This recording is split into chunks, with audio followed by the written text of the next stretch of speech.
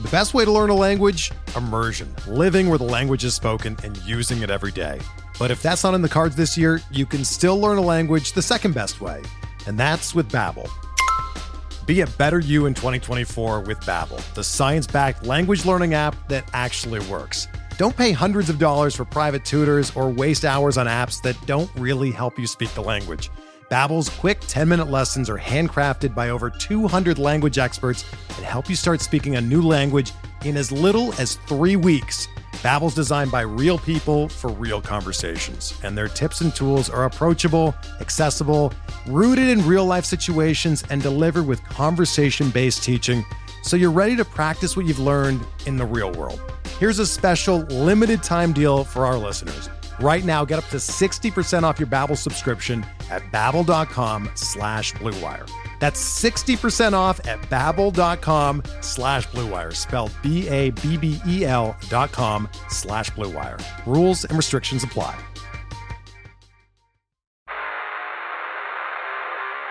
You don't want it, you don't need it, but you're gonna get it anyway. The Kevin Sheehan Show. Here's Kevin. Two guests on the show today. Gary Williams is going to join us. Maryland is celebrating and honoring the 2002 National Championship team Sunday in College Park at Xfinity Center when the Terps host Ohio State. There's still tickets for that one. They're honoring the 2002 champs. All right, Juan's going to be back. Juan Dixon, Steve Blake, Lonnie Baxter, Taj Holden, Byron Mouton, Drew Nicholas, the whole group. Is going to be back. I think the whole team's going to be back. We'll ask Gary that when he comes on. It's not the actual 20-year anniversary to the date. April 1st is that date when they beat Indiana in the title game, April 1st, 2002. One of the greatest nights of my sports rooting life. But they're going to honor the team. Gary will come on. We'll reminisce. We'll go down memory lane on the 2002 Terps and talk with Gary about other things as well. My other guest on the show, some of you will be very annoyed that I am having this gentleman on the show. Too bad. I think it's actually a very interesting subject right now. You're not going to be annoyed with the person who I'm interviewing. You're going to be annoyed with the subject matter. With that said, I think some of you will find it interesting. Phil Mackey. Phil is the host of Purple Daily. He's also the host of the Mackey and Judd podcast on YouTube. Phil is a Vikings guy. He's a Minnesota guy. He's a talk show host, and his partner's been, I think, a longtime writer and talk show host. And they are going through what we have gone through, and that is yes or no on Kirk Cousins and another few years of Cousins under potentially a new contract. I just think that it is time that I don't just drop Kirk's name in periodically into a conversation, which can annoy some of you. But we go into, kind of a deep dive, corporate speak, into a deep dive on what they're going through, and we kind of compare notes here. Now, Phil is not a Kirk guy. I don't think he is. And most of you know that I am. But I think my position on Kirk has always been more reasonable than many of you have made it out to be. I've never said he was an elite quarterback. I just think he's a really good quarterback. And I think he's had some bad luck along the way. But I will say this, as I said it to Tommy, I think yesterday on the podcast, it will be very telling about what is a priority for him professionally if he doesn't go to Minnesota and restructure the deal in a team-friendly manner. It's now or never as far as Kirk and winning something goes. Anyway, Phil Mackey is going to be our guest, and we'll go deep into what they're dealing with and kind of compare notes on Kirk Cousins. I'm going to start with something, and then we're going to get to Phil quickly. Bill Barnwell wrote one of his, War and Peace length stories on ESPN.com, but he brought something to my attention that I thought was interesting, and I'm going to make all of you consider this as well. So he had a column that essentially went through all of the priorities for all 32 teams in the league. And Barnwell got to Washington, and the number one priority is, of course, address quarterback. Actually, he didn't do it for all 32 teams. He did it for, half the teams in the league, something like that.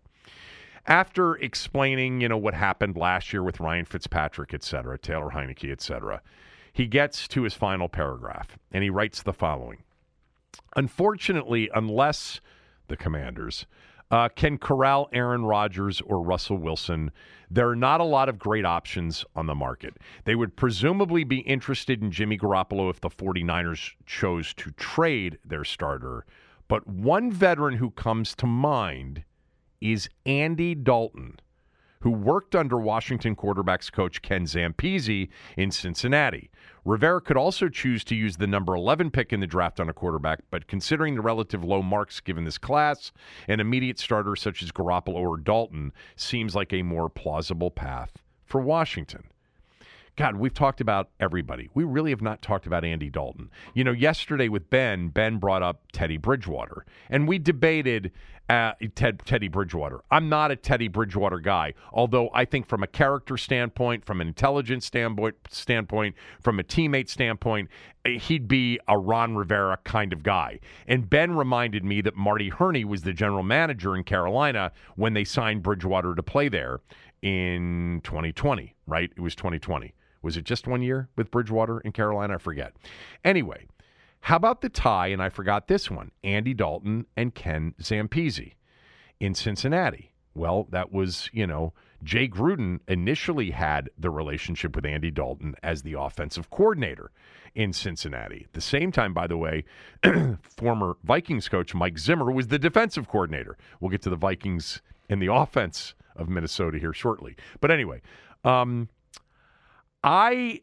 if you told me today the truth, I think the eventual truth, that we didn't get Rodgers, we didn't get Wilson, and we didn't get Watson, and now we got to pick from all the others that we've been talking about, Trubisky, Mariota, et cetera. Andy Dalton can play. Andy Dalton's okay. I mean, Andy Dalton is a big upgrade over what they had last year. Sorry, he is. He's a big upgrade over what they had the year before. Now, he would be a bridge quarterback to somebody that you would draft, at 11 or higher, a Malik Willis or a Kenny Pickett, et cetera. But I think the Dalton and Ken Zampese fit is an interesting relationship. And Dalton, to me, would be much better than going with Bridgewater. I actually would prefer Dalton over Mariota. The Trubisky thing, you know how I feel about Trubisky's tapping out in that playoff game against New Orleans. But I think a lot of people view Trubisky's upside or ceiling to be higher than maybe some of the other quarterbacks that we're talking about. I'm not up for Jimmy G. I'm not up for Carson Wentz. And I don't think Derek Carr's a possibility. But Andy Dalton would be interesting. Andy Dalton would actually, I think, be able to run this offense competently, more competently than any of the quarterbacks they had on the roster last year. And in some ways, Dalton's more mobile than people think. And Dalton's had some games recently. Like even this year with Chicago, like he quarterbacked them late in the season to a very close loss against Baltimore. I don't remember if Jackson was playing in that game. He quarterbacked the Bears to a win over the Bengals early in the year before they decided to go to Justin Fields, and part of that was because Dalton got hurt. Dalton's 34. He's a good bridge quarterback, and he's not going to be that expensive, I don't think. Now, Chicago initially signed him to be the starter, and then they drafted Justin Fields. And so maybe he wouldn't choose to come here knowing that Washington's going to draft a quarterback. But I thought that was a name we really haven't mentioned that much. By the way, one other quick thing. Mike Florio had a story this morning that there are several teams that are interested in Deshaun Watson, even if the civil cases, the 22 civil cases, aren't settled. Now, remember, he has criminal proceedings on April 1st. A grand jury will decide at that point to either indict him on criminal charges, felony charges, or not. So there's still a chance he could go to jail. You're not going to trade for him until that criminal stuff gets cleared up. But the fact that teams would take a flyer on him, and it's not just a flyer, it's going to cost, with still 22 potential civil cases not settled, that's a big risk. And would this team do it? Again, I think they should. But whether or not, Jason Wright and Tanya Snyder are going to stand up there and say, we understand 22 civil cases haven't been settled, but this franchise, which is being investigated, 50 different ways for a misogynistic and sexual harassment culture, we feel comfortable moving forward with him. That's a tough sell. But again, how low can they go? Like, they wake up to a PR hit every single morning. They've got to win. I wonder if Washington was one of those teams to reach out to Houston and say, we're interested. Again, he's got a no-trade clause, and so he may not want to come here anyway. All right, up next, we're going to do a comparison, a note comparison with the Minnesota market. Phil Mackey's going to be our guest. Do they like Kirk Cousins? Do they want Kirk Cousins? Are they going to trade Kirk Cousins? It wouldn't surprise me if he offers Kirk Cousins to us. That wouldn't happen. But that's what we'll do next, right after these words from a few of our sponsors. We're driven by the search for better. But when it comes to hiring, the best way to search for a candidate isn't to search at all. Don't search, match with Indeed. Indeed is your matching and hiring platform with over 350 million global monthly visitors, according to Indeed data, and a matching engine that helps you find quality candidates fast. Ditch the busy work. Use Indeed for scheduling, screening, and messaging so you can connect with candidates faster. Leveraging over 140 million qualifications and preferences every day, Indeed's matching engine is constantly learning from your preferences, so the more you use Indeed, the better it gets. Join more than 3.5 million businesses worldwide that use Indeed to hire great talent fast. And listeners of this show will get a $75 sponsored job credit to get your jobs more visibility at Indeed.com/Blue Wire. Just go to Indeed.com/Blue Wire right now and support our show by saying that you heard about Indeed on this podcast. That's Indeed.com/Blue Wire. Terms and conditions apply. Need to hire? You need Indeed. If you're a basketball junkie, then you know there's no better time of year than the NBA playoffs. Twice a week, JJ Redick is cooking on his podcast, The Old Man and the Three. He has guys come on in all stages of their careers to talk about the league and share stories you won't hear anywhere else, including Devin Booker on why he talks so much trash, Ray Allen's epic free throw competitions with LeBron in Miami, and the moment Tyrese Halliburton knew Pascal Siakam would be a good fit in Indy. In addition to player interviews, every Monday JJ breaks down the top 3 things happening around the NBA with unmatched analysis, not outlandish takes, and is often joined by masterminds of the game like Tim Legler to dive deep on rookie reports, trade breakdowns, and why is mean mugging now a tech? You won't find another outlet that covers the game as comprehensively and with such insight as JJ does it on The Old Man and the Three. Make this your companion podcast during the playoffs. Listen to The Old Man and the Three ad-free on Wondery Plus or wherever you get your podcasts.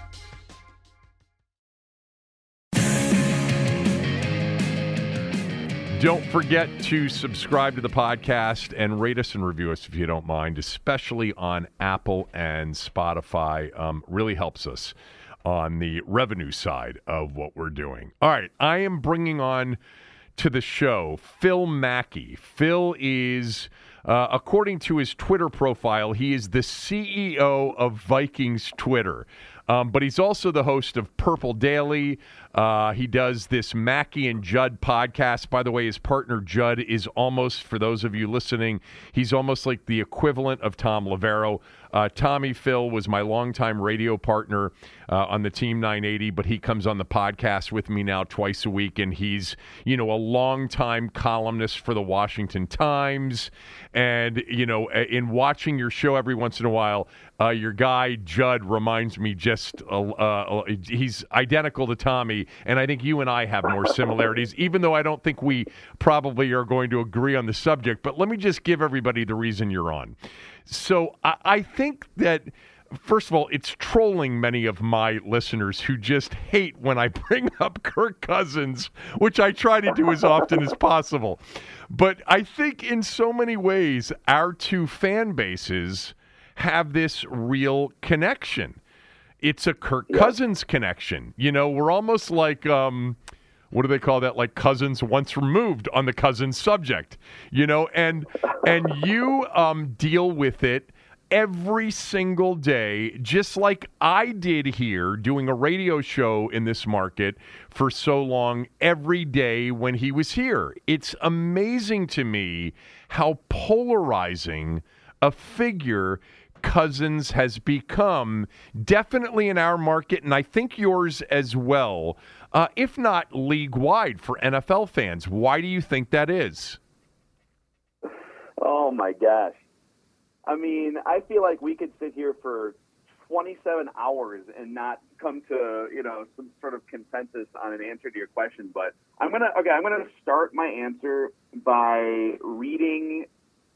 I'm gonna find this text here real quick here. So I got a text from somebody, let's just say close to the situation, who would know. And I was asking about Cousins, and you know, there's all these discussions now about, should they extend him? Should they trade him? Should they just write out that ridiculous $45 million cap hit? And this person who's in the know was giving me some background on sort of his leadership and how he is in the locker room. And the phrase this person used was that Kirk has a dorky, weird arrogance that tends to turn people off. But at the same time, he's statistically one of the best quarterbacks in the NFL over the past 6 or 7 years. So it's, how do you justify the passer rating being top 5 all time and the completion percentage being top 3 all time? Yet the leadership qualities are weird, and he doesn't connect with his teammates like some of the other top quarterbacks do. And if you rank the top 15 quarterbacks, passer rating quarterbacks all time in NFL history, 14 of them have not only winning records, or you know, the teams they played for winning records, but by chunks, by 50, 100 games above 500. Cousins is the only one on that list that is exactly 500 or below. And so, I mean, it's like he's polarizing by the numbers, he's polarizing by the team results, and I think he's polarizing by just some of his own personal beliefs as well. And it makes for just amazingly interesting discussion across both your fan base and the one that I'm involved with here in Minnesota. Yeah. Now, there are a lot of people listening that are saying, Sheehan, it's not as interesting for our fan base anymore. Too bad. We're having this conversation anyway because it's a good NFL discussion right now because we need a quarterback, and you guys may need one too. By the way, as you were saying that, it's like, are you serious? He's actually in the top 15 all-time passer rating. Is that true? All-time passer rating, I believe he's 5th. Oh, my God. See? Now, I heard that, and I said, see? And then you backed it up with, of course, the record of his record being so much different. So let me just because you don't know much about me or my position, and I want to tell everybody that Phil's very much, not that you're anti-Cousins, I don't think, but you certainly from a standpoint of would you ship him out or keep him, you'd ship him out. So we used to call people like me, my good friend Steve Zabin, who was on the station for years, Zabe labeled people like me Kirk jerks. And I think my friend who listens and watches your show all the time said you guys call them Kirk Crusaders. You know, but see, I think I've watched a little bit of your stuff recently as all of these rumors have heightened about Cousins. I actually think we're probably pretty close. Like, I'm a believer that Cousins is a really good quarterback, but he has flaws. Like, he is not good off schedule. You know, he's not an extender. And quarterbacks today, the really good ones, tend to extend plays, especially in the red zone, you know, and he doesn't play off schedule well. I think that there where, when he was here, and I knew Kirk a little bit, I know Mike very well, and the Shanahans well, Mike in particular, and there's no doubt that he is definitely different, and a little bit quirky, and definitely an introvert compared to maybe some of the greatest quarterbacks of the day and their leadership stuff. So I recognize his flaws. At the same time, when he was here, Phil, we had a chance to get him for like a bargain for the most part. And instead, our dumbass franchise went down the path of franchise tagging him twice, which, by the way, is essentially the root cause for the problem that you're dealing with. Because if Washington had signed him to like a real market-sized deal after his first year of starting, he would have never made it to franchise tag 1 or franchise tag 2, which then created this opportunity for him to, totally play the system beautifully with guaranteed deals twice in Minnesota. So let's start with this. What does your fan base think right now? Is it split? You talk to these people, you hear from these people now. Do you guys want Cousins out, or do you want him to stay? I think there's a huge gray area here that revolves around value in a salary cap league.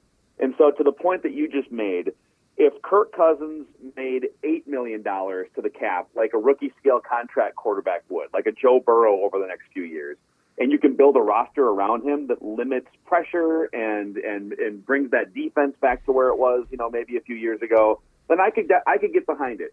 I think there's enough fatal flaws in his game, regardless of how much money he makes relative to the cap, to where I'm out. And if you want to call me anti-Kirk, that's fine. But the struggles against pressure, I think, are notable because you can't just eliminate pressure. He is atrocious when pressured and off schedule. And you can sit here on one hand and say, well, the Vikings need to fix their offensive line, and that's true. And the Vikings need a better defense, so he doesn't have to put up 30 points, and that's true. But you're never going to get into the second, third, round of the playoffs or road games against the best teams in the world and just eliminate pressure. You're going to get pressured. Look at Joe Burrow in the playoffs, right? Like, unless even teams with great offensive lines, the best defenses that are still left in the playoffs are still going to find ways to dial it up, and he is really bad in those situations. But on the contract side, here's where I'm at. They signed him in 2018 to win a Super Bowl. They had the best defense in the NFL. They had Stephon Diggs, Adam Thielen, they had Kyle Rudolph in his prime. They had almost every ingredient you would need coming off an NFC Championship game appearance, and they missed the playoffs in 2018. And since then, even though Kirk has probably gotten a little bit better in certain areas in 2018, the roster has inevitably gotten older. It has eroded. Mike Zimmer and Kirk Cousins were never a great fit to begin with, and some of that's on, I think, Mike Zimmer for not building a better relationship, but some of it's on Cousins too for just not being. He's just not a guy that you're going to get a beer with. Like he's not a guy that rallies a locker room. So some of it's value and how much money he makes. Some of it's his weird leadership style or just his lack of leadership in some ways. And then some of it's just they missed their window. They tried to do what the Rams did with Stafford this year, 4 years ago, and they whiffed on the playoffs. So to me, it's just, it doesn't work here anymore in Minnesota. So if there's another team, like if Carolina says, all right, we've won 5 games each of the last 3 years, Tom Brady's gone from the division, Sean Payton's gone from the division, Kirk Cousins is a gravitational pull in either direction toward 500, and that would be great if you're the Panthers in 2022. They should make the trade. The Steelers, they're ready to get back, make a little noise, maybe win 10, 11 games. They've got a ready-made roster. They need a quarterback. Okay, trade a first or second round pick for him, but it's just and I would even say, the history probably makes it impossible. Washington could use a quarterback like Kirk Cousins, which I'd love your thoughts on. Well, I mean, to be honest with you, I would personally take him back in a heartbeat, but it would never work here. First of all, Kirk's going to have to sign if he gets traded. You're going to have to to get him signed to an extension, and he would never sign an extension here. He couldn't stand the people here, and by the way, can't blame him. I mean, this is, a bottom feeder franchise in terms of the people involved, and certainly the owner. And even though the coaching staff, I think, is, highly respected around the league, Ron Rivera is, I think Jack Del Rio is. I think they've got some people in management now, Marty Herney and Martin Mayhew, who are a hell of a lot more competent than what they've had. Once Sean McVay left here to take the job with the Rams, that was it. He was on franchise tag number 1, and he wasn't going to resign here. And they never made him a legitimate market-sized offer for him to stay. I'll share with you a quick story. Chris Cooley was, my radio partner, and he comes on this podcast all the time. He's a really good friend of mine. Chris was kind of a part of the organization that summer before he signed with the Vikings, that following year. Washington offered him $53 million guaranteed, and Bruce Allen held his arms up in the air and said, "How isn't he signing this deal? He'll never come close to getting it." Cooley walked into his office and said, "I guarantee you there's a team or teams that will pay him north of $75 million guaranteed when the season's over." Bruce looked at him like he was nuts, and of course, the Jets offered him 90-something guaranteed before, he settled on the Vikings deal. So, no is the answer for him coming back here. It would never work, even though it would be a major, major upgrade over what they have. What do you think they will do? I've heard what you think they should do and what maybe some of the fans think they should do. What will the new GM, the Wilfs, and Kevin O'Connell do? I think they do one of two things, and I'll say I think they trade him. But I think if they're either going to trade him, or the second option would be, I don't see them signing him to a big money 3-year extension, because I don't think Kirk and his camp are going to take a discount of any kind. In fact, my colleague Judd, who we referenced earlier here on the podcast, he caught wind that not only is Kirk not looking to take a pay cut, but his agency wants him to get an increase in base to account for the 2023 cap going up. And to me, that's just a non-starter. I don't understand why a first-time general manager, Quesido Fomenta, and a first-time head coach in Kevin O'Connell, this might be your only shot, and you guys are on 4-year contracts. Do you really want to attach your careers to a 34-year-old good, not great quarterback on a $40 million contract, basically ironclad? So for all those reasons, I know they're saying the right things. I know that Kevin O'Connell has praised Kirk's accuracy and all these things, but I think if they had their choice, I think they would trade him. But the other option would be, if they thought they could run this thing back, they were close to the playoffs last year, I wouldn't advocate for this, because I think they need a retool here. But if they thought, wow, we could get Daniil Hunter back on defense, we can make a couple little restructures here, clear up a little cap space to sign an offensive lineman, let's reduce Kirk's 2022 cap and push some money into void years and make him a free agent. So he gets to be a free agent. Vikings can push some money into void years and pay for him while he's gone in 2023-24 if they want to run it back. I just don't think running it back is delaying the inevitable. Just get started on your retool and get some value for him in a trade. So those are kind of the two options that I see. I guess we'll find out in 2 or 3 weeks. Phil Mackey is joining us. Phil is the host of Purple Daily Plus. You can catch that show on YouTube. He's got a lot of stuff working. He is longtime Minnesota sports talk show host, etc. Look, Kevin O'Connell was here, and I think I may have told you this in a text message, maybe not, I forget. But I would be shocked if Kirk Cousins got traded. I think Kevin O'Connell took this job in part because he thinks that he's got the right offense for Cousins to thrive and to prove to your owners, the Wilfs, that this is what should have been happening all along. And by the way, some of what has been happening all along has been at times pretty good. You talked and I talked about his inability to sort of extend plays, and it's not what he does naturally. At the same time, there have been moments over the last few years where Kirk's been as good against the blitz as any quarterback in the league. I know it wasn't necessarily the case this year, but there were times here where the worst thing you could do was blitz him. But I think that the Shanahans, Phil, and everybody associated with the Shanahan tree, and the Sean McVay tree, and, even the Jay Gruden tree, if you want to put Kevin O'Connell off the Jay Gruden tree, and I have Jay on the podcast every once in a while, they love him. They love him. And they think that the record is more or less bad luck. It's Dalvin Cook fumbling in overtime at Cincinnati when that game was won. It's your kicker, I forget his name, missing a chip shot at Arizona. It's a lot of it's the 4th and 15 or whatever it was at the end of the game, and if not, you guys would have been an 11-win team. It's the kicker before, the guy Bailey that missed every big kick he had and missed all those kicks at Lambeau one year. That it's just been that they understand he's not elite. They understand he's not top 5. He's not top, 8 or 9.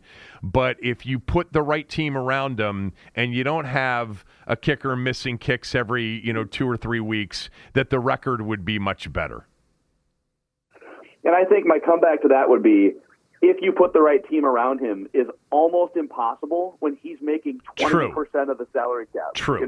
100%. And that's the thing. Like I said, this we literally just got done recording Purple Daily before I hopped on with you here, and one of the things I said was, I found a quote from Peyton Manning in the Indianapolis Star from 2011. Now, he said this when he was on the verge of a contract extension that never happened because he wound up undergoing neck surgery. He actually wound up never playing for the Colts again.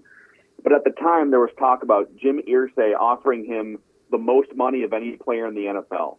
And at the time of the quote that I'm about to read you, Manning was 34 years old, just like Kirk. He's about to turn 34 later this summer. He had been in the NFL for over 10 years, had made, 9 figures in life-changing money, just like Kirk has. And now it's about, all right, I can see the finish line. My career is going to be over here in the next 5 years. I'm rich. I want to win Super Bowls. And Peyton Manning said, well, I appreciate Jim Irsay offering to make me the highest paid player. I told him I'd rather save that money and keep whoever it is on the roster, Joseph Adai, Charlie Johnson, whoever that may be. I'm willing to take less money than they've offered if they're going to take that money to keep players we need and to go get other players in free agency. All I want is for them to have the cap space and cash to keep this thing together and sign more players. If Kirk were to come out and say something like that and then actually do it and say, listen, I believe in this thing. Let's run this thing back. Let's get healthy. Let's add a right guard and a center and let's push forward here. And I will take the hit. All right. We'll still be able to feed a couple generations of Cousins' kids if I take, $10-20 million less money. But at no point in his career has he shown any propensity to do that. So, it's what the other funny thing is here, too. I'd be curious to know your answer on this. Whether you're a Kirk crusader or a Kirk hater, I'm pretty sure 90% of us rank him somewhere between the 10th and 14th best quarterback in the NFL, and the arguments are more about, how much money he gets paid or what you need to put around him. For you, is he between 10 and 14? I mean, do you have him 8? No. I think that's it. But I think that first of all, I totally agree with you on this, and this is a big moment for him, and I hope he recognizes this because sometimes I wonder if he's totally detached from how polarizing he is. I don't think he is, because I think he's fairly bright, and I think he pays attention to a certain degree. But I do think there's a part of him, and I actually respect this part of him, that doesn't give a shit at all. But this is a big moment for him because he's got to stop winning the negotiation, and he's got to start winning on the field. And on the field, for those that have been paying attention to the Vikings, and there are many of us here that pay attention to it, and people get upset with me when I say that. And look, when Art Monk left here and went to play for the Jets, I paid attention to Art Monk and I rooted for Art Monk. When Brian Mitchell was playing for the Giants and the Eagles, I rooted for Brian Mitchell. When Gary Clark was playing for the Cardinals, when Mark Rippon moved on after a Super Bowl win in Minneapolis, by the way, in your great city where my wife is from. She's from Minnetonka. So I followed Rippon when he was playing in Cleveland and then Indianapolis. I mean, I think that there's some of that with most hardcore fans that you know, the players that you actually gravitate towards and like, if they get traded or they get cut or they move on in free agency, you'll follow them. But anyway, this is a big moment for him because he's got to stop winning, which he has, this negotiation process where he has really cashed in on being between the 10th and 14th best quarterback in the game, and now it's got to be about winning for him. And I think, by the way, just the gesture, you know, for a lot of people that know him well, are following him from afar, he's got to say to them, I want to be here. I want to play with Justin Jefferson. I want to play with Adam Thielen and Dalvin Cook. And I want better protection up front. And I want a defense where my DBs can actually, break up a pass, stop a third down conversion. And, oh, by the way, if there's a possibility that Aaron Rodgers is out of the division and Tom Brady's gone, we could be a threat, to win it. I don't know if he'll do it, though, Phil. I don't know, because I'm not saying that there's a self-absorption there, but there is this focus on being a success from a business standpoint, and I think it's short-sighted. And so I will be personally, as a Kirk jerk, I will be disappointed if he doesn't, make that, that big Jim gesture, using an Office quote, if he doesn't do that, because I think it's time for him to do that. And I read that report the other day, and I was like, I'm disappointed, but I'm also not completely surprised. But with that said, I think your team this year, I thought he had some of his best moments in some of his best games and wasn't rewarded for it. The Cincinnati driving them for the game-tying field goal, driving them into territory to kick a game-winning field goal, Dalvin Cook fumbles. The drive against Arizona in a shootout, and the guy misses a chip shot. He won the game against Detroit and Carolina and, drove them down the field and forced overtime against Baltimore, had them in position. Like, that Dallas game was the worst. And then defensively giving up the throw, the Jared Goff touchdown pass was ridiculous. I think that team was an 11 or 12 win team that would not have gone to the Super Bowl, don't get me wrong, but could have won a game or two in the postseason. And it didn't. And I did not, and I didn't view it as from afar, you watched a lot more, and what I did a lot is I would watch kind of the 60 minute version on my all 22, but it just seemed like it was a lot to do with other things than him this year. Yeah, yes, there were definitely things. I mean, those first two games of the season where you had the Dalvin Cook fumble, which I'm going to pick a scab here, too. It wasn't even a fumble. I'm actually shocked that they allowed it to remain a fumble. Yeah. And then the Greg Joseph missed field goal. But I keep going back to, Kirk's statistics do not equate to team success, and they don't even really equate to overall, team offensive success as much as you would think that they do. And there's maybe been some things that, his offensive lines could be better, and from a full team standpoint, the defense has dropped off the last 2 years, but it was a top 5-10 defense the first 2 years he was here. And one thing I can't get over, actually two things from a team perspective. As great as his numbers were, and as great as his individual performance was, just on the back of a football card, the Vikings offense led the NFL in 3-and-outs last year. Yeah. That's incredible to me. Yeah. Because when the opposing team knows he has to pass, third down and 8, third down and 12. It's a lot harder for him. Where were they in penalties, too? Because it seemed like every time I turned on that game, it was 1st and 20. No, and I don't have the ranking in front of me, but they had a lot. I mean, Oli Udoh, the right guard, led. I think he was like second among guards and penalties. I mean, he was holding every game. Yeah, I mean, I read that somewhere, which was unusual. Not that they've been a great third down conversion team, but I know that for a while they were way up there in offensive penalties. And it seemed, and by the way, this speaks to what we both agree on. His inability to extend plays and playoff schedule is why a lot of times on 3rd and 13, it's not a good situation for a quarterback like him. You know, where others have to create and extend to move the chains with an off-schedule play on 3rd and 13. But I would bet you from afar, again, they had a lot of 2nd and 15, 2nd and 20s, and 3rd and 14s.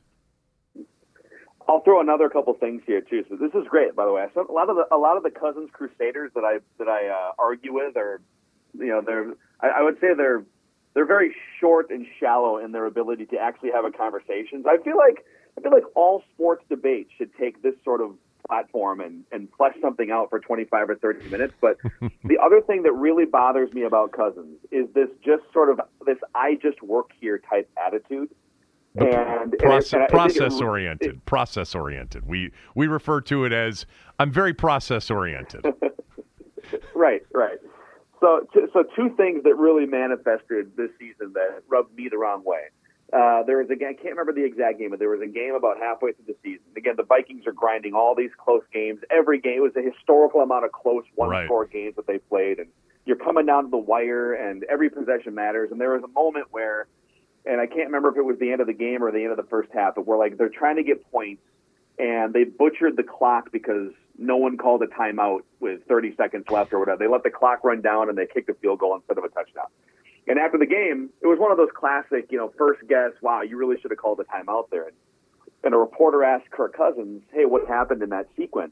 And he said, well, you know, I leave the timeouts up to Mike Zimmer. You know, I was looking to the sideline to see if they were going to call a timeout. And Mike Zimmer had to come out and say, well, Kirk has permission to call a timeout. And but Kirk's attitude was just sort of, well, I just work here.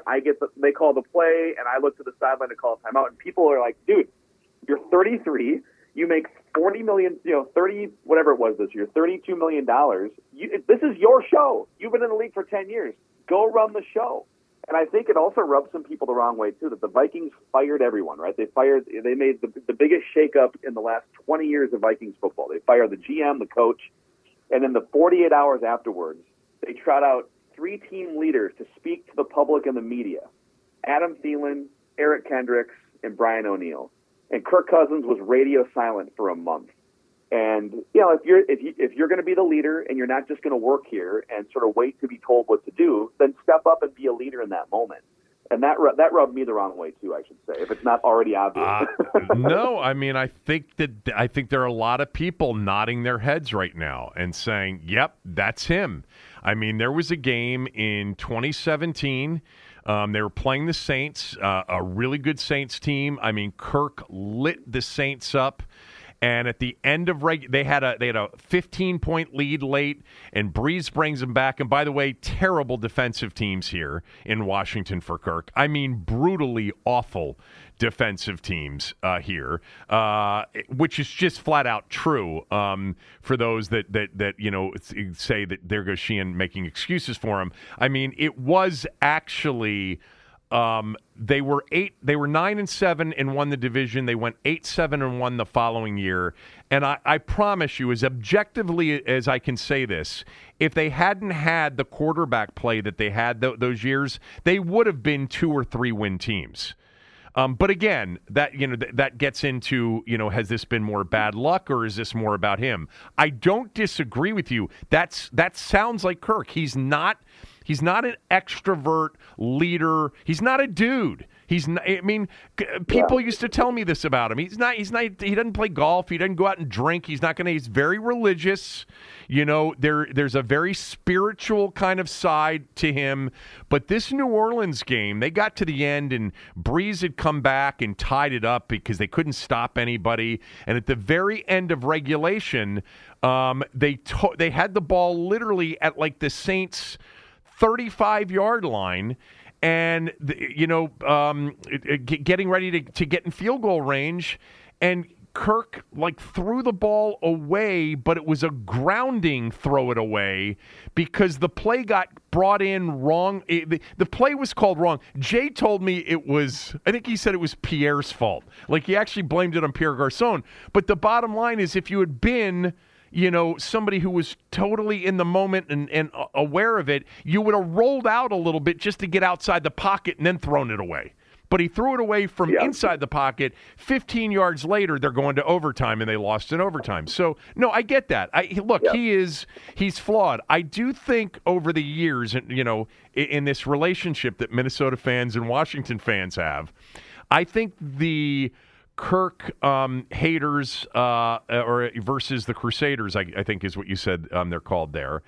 I do, and I have felt the narrative that comes from those that believe in him a little bit more is too stats-based, okay, too numbers-based, and there's not enough recognition of what his flaws are, which I've always, people that claim that I think he's the greatest thing that's ever. No, I've always said he is a really good quarterback. He's somewhere between, actually I've said, what I always used to say in the early days, this is a top half of the league starting quarterback. You'll see. This is what he is. Yep. And then, in 2016 when they were lighting it up, he was somewhere between, 8 and 12. But I think overall I've always had him somewhere between 10 and 14. But I do think that the other side comes off as he sucks, he chokes, his record says all you need to know about him.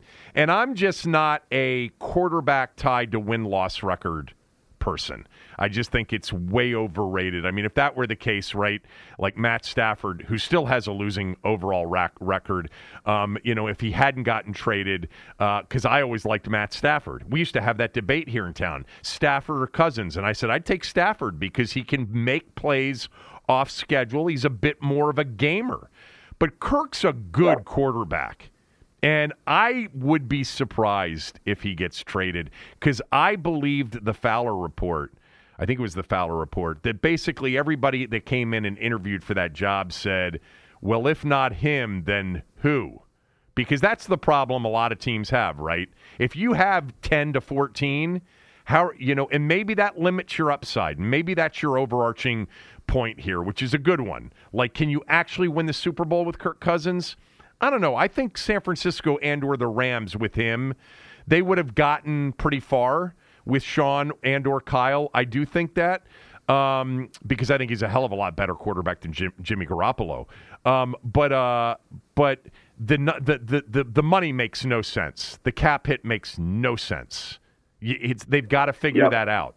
Or, by the way, Phil, you should trade him because the big mistake that this franchise made is once it became apparent that he was going to get to free agency and they had run out of tags. I mean, they weren't going to tag him for a third time at 45% over whatever it was. They should have traded him, and Kyle offered Washington number 2 overall in the 2017 draft, and this petty-ass organization didn't want to deal with the Shanahans. They didn't want to give Kirk back to Kyle, and they passed on that. And what a mistake that was because they got a compensatory pick for him. But I would be really surprised. And it sounds like you wouldn't be. Yeah, no, I would not be. And I'll throw just a couple more things on the fire here. It's a good discussion. So I think the more we flesh this out, too, we could probably both agree on this. Kirk Cousins and then the team that he would then be a part of, whether it's the Vikings still or the Panthers or whoever else. He's one of the highest floor quarterbacks in the NFL, but he also has a glass ceiling, and I think the team that he plays for with him making this much money also has a glass ceiling. And that's why I sort of jokingly but not really call him a gravitational pull toward 500. If you are a 5-win team, he's great. I mean, honest to God, the Carolina Panthers. Yeah. The Carolina Panthers should be, and the Panthers have one pick on the first 2 days. It's the 6th overall pick. So obviously, I don't think they're going to trade the 6th overall pick for him. You have to figure out, some draft pick kickbacks and take on Darnold's contract. But if you're the Carolina Panthers and you're looking to just be competent and maybe win a weak division and go from 5 wins to 9, Kirk Cousins is the perfect quarterback for you. If you're the Minnesota Vikings and your franchise has been around for 60-plus years, and you are one of the most winning franchises in North American team sports history to never win a Super Bowl, I just don't think there's any way to do it with him making that kind of money, and I'm not sure there's any way to do it with him, period. And so for those reasons, I'm looking like the 4 years before Cousins arrived, and Mike Zimmer was the coach for those 4 years too, with Teddy Bridgewater as kind of a limited armed rookie, with Case Keenum at one point and broken down Sam Bradford and all these different random quarterbacks they had. The Vikings in those 4 years averaged 10 wins. Mm-hmm. They've averaged 8 with Kirk. And again, Kirk's a better quarterback than all those guys. I'm just saying. Okay, that was my follow-up. Okay, I mean, you don't actually think Case Keenum's a better quarterback than Kirk? No. Okay. No, absolutely not. No, so Kirk is. This is I guess an opinion on team roster building and salary cap. But they averaged 10 wins per season, won 2 divisions, and went to the NFC Championship game with kind of a hodgepodge of quarterbacks that didn't make that much money because they could invest in the rest of their roster. They did nail draft picks at a higher rate during that era than they did after, in fairness. The minute they brought Kirk in, the rest of the roster started to erode. And I just think you have to take that into account. If you're the Vikings at this point, you missed your window. The window was 2018-19 with Kirk, and they didn't get it done. And so if you're another franchise, it's kind of like the Rams. The Rams were just in a much better spot to put a Matthew Stafford into a ready-made roster, and he drove the car to a Super Bowl. And so I'm kind of curious too. Like I don't think it can happen with the Vikings anymore because they just need too much. Their roster is just not in a position to win a Super Bowl. I would be curious to see him with Pittsburgh's team. I'd be curious to see. I mean, I still think there's a 0.5% chance that Kyle Shanahan could say, all right, well, we already seen how far we can go with Jimmy Garoppolo. Trey Lance is not ready, and Tom Brady is happy eating cheeseburgers for the first time in 25 years in retirement. Let's make a put. Like I would love to see what Kirk could do with a ready-made roster in 2022, and I almost hope that it happens so we can all kind of put this to bed once and for all. I don't know if we'll ever be able to do it, but I think the funniest thing that's been said on this call, and you've said it twice now, is he's a gravitational pull back to 500. Which, by the way, I think his actual record is exactly 500, if I'm not mistaken. Yeah, is that right? It is with 2 ties. With 2 ties, of course. Well, yeah. Well, let me just tell you. Here's an interesting thing about the 2 ties, okay? Because one of them happened here, and one of them happened at Lambeau Field in his first year. And this is why I do think there's a little bit of snake bit in here in his career. Again, not elite. Has flaws. By the way, we're going to find out if he doesn't, come forward and make that gesture on the contract too selfish. Ironically, very kind of quirky and odd, and then maybe a little bit too self-absorbed if it comes down to that. But they played Cincinnati in London, and Dustin Hopkins in overtime in a shootout where Kirk played well missed a 30-yard field goal, and so that was a tie.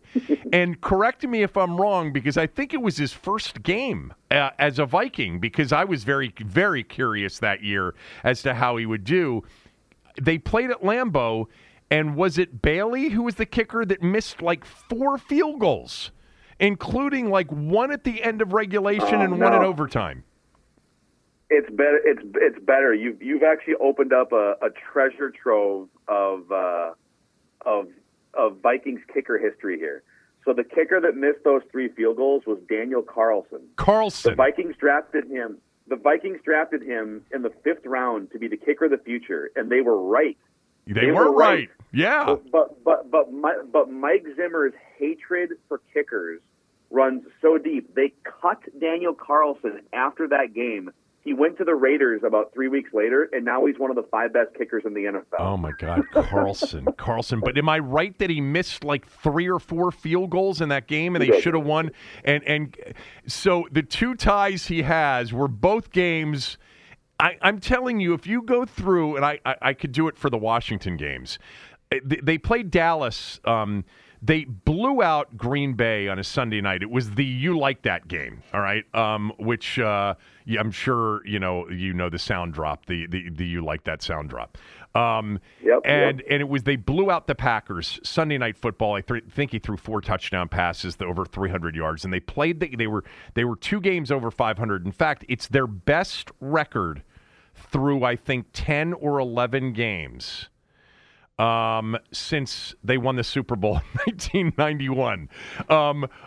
Actually, that's not true. They had a couple of other seasons that were okay. But anyway, it created this heavyweight rivalry Thanksgiving Day matchup in Dallas. And Hopkins missed 2 field goals in that game, and they lost by 5.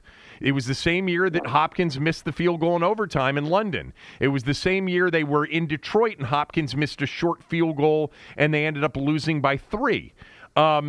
I do think there's some snake-bitten moments for him, and I thought watching you guys again, not with granular detail like you consume the games, but in watching and following it a little bit, that was very close. Like there was a very fine line this year between a team that would have won 11 or 12 games, and maybe you're not having this conversation, but of course, from your purposes, it means you'd still have Zimmer. But that this year probably more so. I don't know that's the year that they how many? What did he won the one playoff game against New Orleans, right? That's it. Correct. Yep. And to his credit, by the way, he threw a 42-yard dime to Adam Thielen to set up the game winner. Yeah, and, it was his best his best moment. The next year, which would have been 2020, right? The COVID year. I mean, again, like they're down, getting ready to put Seattle away on Monday Night Football, and they've got inches to go. And I forget whether it was Cook or the backup running back. He gets stopped, and they could. It was Madison. Madison. Yep. And that was like the same year in which somehow Dallas couldn't move the ball against anybody, but they gave up like Andy Dalton threw like 4 touchdowns against them, and I thought that should have been a playoff team. But again, I'm with you. I think we're probably in agreement on most things. I just think that the record part of it, that there is a little bit of bad luck associated with his overall record. Not that he would have a Tom Brady record, okay, or a Peyton Manning record, but that that there's been some bad luck that's kept him from more playoff games, more playoff seasons. But I'm not saying that I think there would have been great or tremendous playoff success, because I do think that there's probably a ceiling unless it's the perfect fit, like I think San Francisco would have been had he been traded there.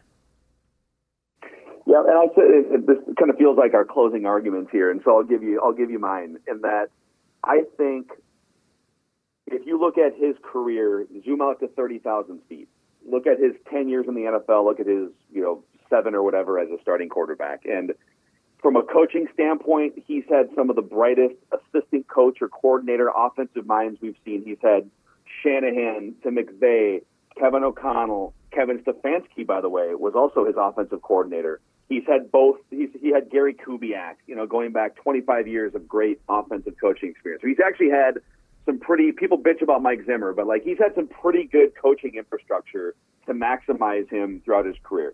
He had 2 of the best defenses in the NFL in 2018-19, especially the 2018 defense. And he's had weapons. He's had Stephon Diggs, Justin Jefferson, Adam Thielen. I think Washington didn't quite have Minnesota's weapons. I should mention Dalton. Well, they did. There were some guys to throw to. They did. I mean, the year they had Deshaun and Pierre and Jordan Reed and Chris. They had some weapons. But go ahead. Sorry. Yeah, and so has he had all of these things all at once in a perfect storm? Perfect defense, great coaches, weapons, everything. The right head coach at the same exact time? No. And that's a point to the Kirk Crusaders. But my comeback to that is, who does? How many teams in NFL history outside of the Bill Belichick, Tom Brady Patriots have perfect circumstances over a lengthy stretch? And at some point, it's your job to sort of rise above some of the deficiencies on your roster. And I will say this about quarterback wins, so to speak. I'm with you generally. You can't boil, a team game that involves 53 guys on a roster and 90 guys on a training camp roster down to a quarterback win-loss record. But I do think once you get over 100 career starts in the NFL as a quarterback, your influence as the most important player on the roster tends to play itself out with some exceptions, right? I mean, if you're Matthew Stafford and you spent the bulk of your career with, quite frankly, the worst-run organization in 50 or 60 years, in the NFL, or the Cleveland Browns or whatever from 1999 to 2020, there's going to be some noise in there that brings your record down. And I think you could probably make those cases about Kirk in Washington for sure, and some of the bad luck, the noise in the last couple of years with the Vikings. But over the course of 100-plus career starts, if you really are a great quarterback and leader and you're someone who elevates people around you, your record probably gravitates above 500. And Kirk's right now sits exactly 500. I don't think his career is anywhere close to being over. I think he probably, if he wants to play for another 4 or 5 years, I think he can. And we went through the Pro Football Focus annual quarterback manual today and just kind of picked out some of the Cousins stuff. He is objectively better as a quarterback with almost any measurement than he was 4 years ago when he went from Washington to Minnesota. But the biggest sticking point for him remains when things get murky, when things get off schedule, as you've said, he's not good. And if Kevin O'Connell referenced, trying to get Kirk to play with more of a quiet mind at his introductory press conference. If Kevin O'Connell thinks, listen, Matthew Stafford's one of the best quarterbacks under pressure. He literally led the league. Him and Joe Burrow led the league in yards per attempt under pressure last season. There's a reason why those guys are playing in the Super Bowl. I can't get Kirk to that level, but I can bring him from like 30th in yards per attempt under pressure and having a chattery mind. I can bring him closer to average. All right, then maybe there's an uptick to be had here in the next couple of years with Cousins. But I still go back to the window was 2018-19 here in Minnesota, and if he's gonna have big time team success, it almost certainly has to be somewhere else. So I'm shopping him over the next 2 weeks. Well, you said something that's actually an argument for both sides. The perfect circumstances. Mike Shanahan said early on, when the owner basically had saddled up super close and ultimately picked Robert Griffin III over a staff at the time, I'm sure you guys know this, that included Mike Shanahan, Kyle Shanahan, Sean McVay, Matt LaFleur, Mike McDaniel, by the way, as well. But Snyder as the by the way, thanks for not including Washington in the category of worst franchises over the last 60 years. But if you'd gone to the last quarter century, it's probably it's in the bottom three in terms of run franchises. And ownership situations. But the perfect circumstances, it's like the argument for both sides, right? It's like, yes, you can win a Super Bowl if everything's perfect around him. He's good enough to do that. To do that. But to your point, if you're, in the camp of, yeah, but it's too hard to get the perfect circumstance.